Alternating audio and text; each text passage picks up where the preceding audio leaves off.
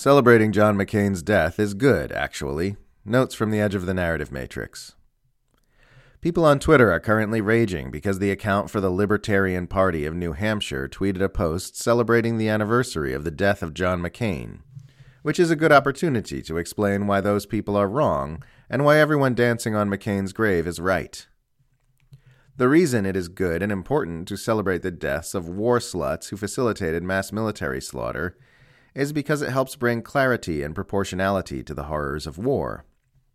You are making it clear that John McCain's victims matter more than his daughter's feelings.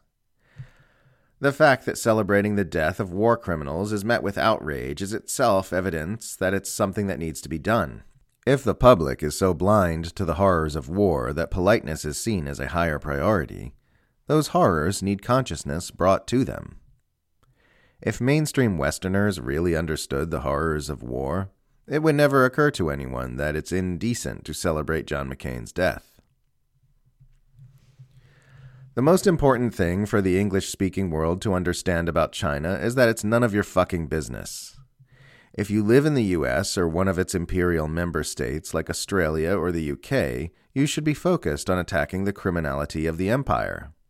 All this neck craning and pointing at China's COVID policies or whatever from people who live inside the U.S. centralized power structure is like someone making a big deal about hearing their neighbor raise their voice to her children while he himself is busy murdering his own family with an axe. The belief that Western noses belong in Chinese affairs is the product of propaganda. Let China do China. We live under the most powerful empire that has ever existed, which is led by the most tyrannical regime on earth. That is where our focus belongs.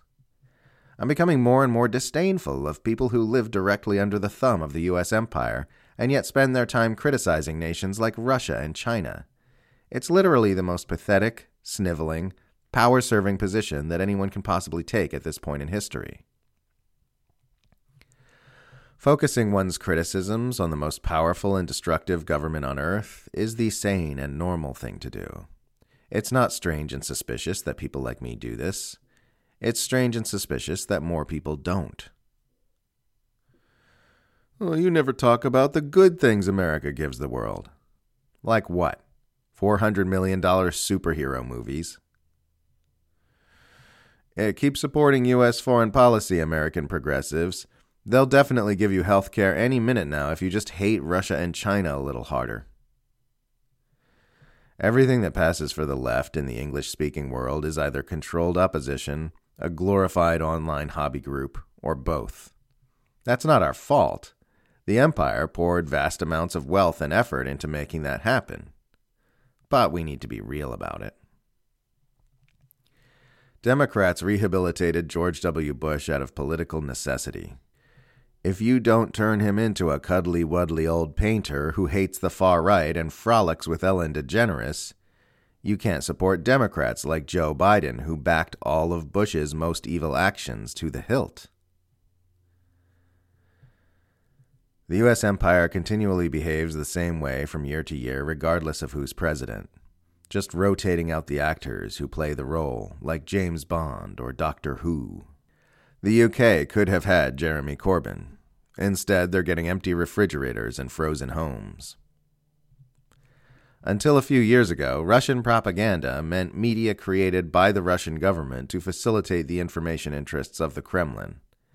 Now it just means any media that criticizes the foreign policy of the most powerful empire that has ever existed. People sometimes tell me I'm a grifter who only says what I say for money. Yes, everyone knows this is where the real money's at. Promoting an extremely marginalized perspective online while being called a Kremlin/CCP agent all day. Nobody has ever gotten rich promoting mainstream perspectives. You learn very early on, doing political commentary, that the easiest way to go viral is to say something that agrees with broadly supported sentiments in one of the two mainstream political factions. Most people succumb to the temptation to do this. The rest get called grifters.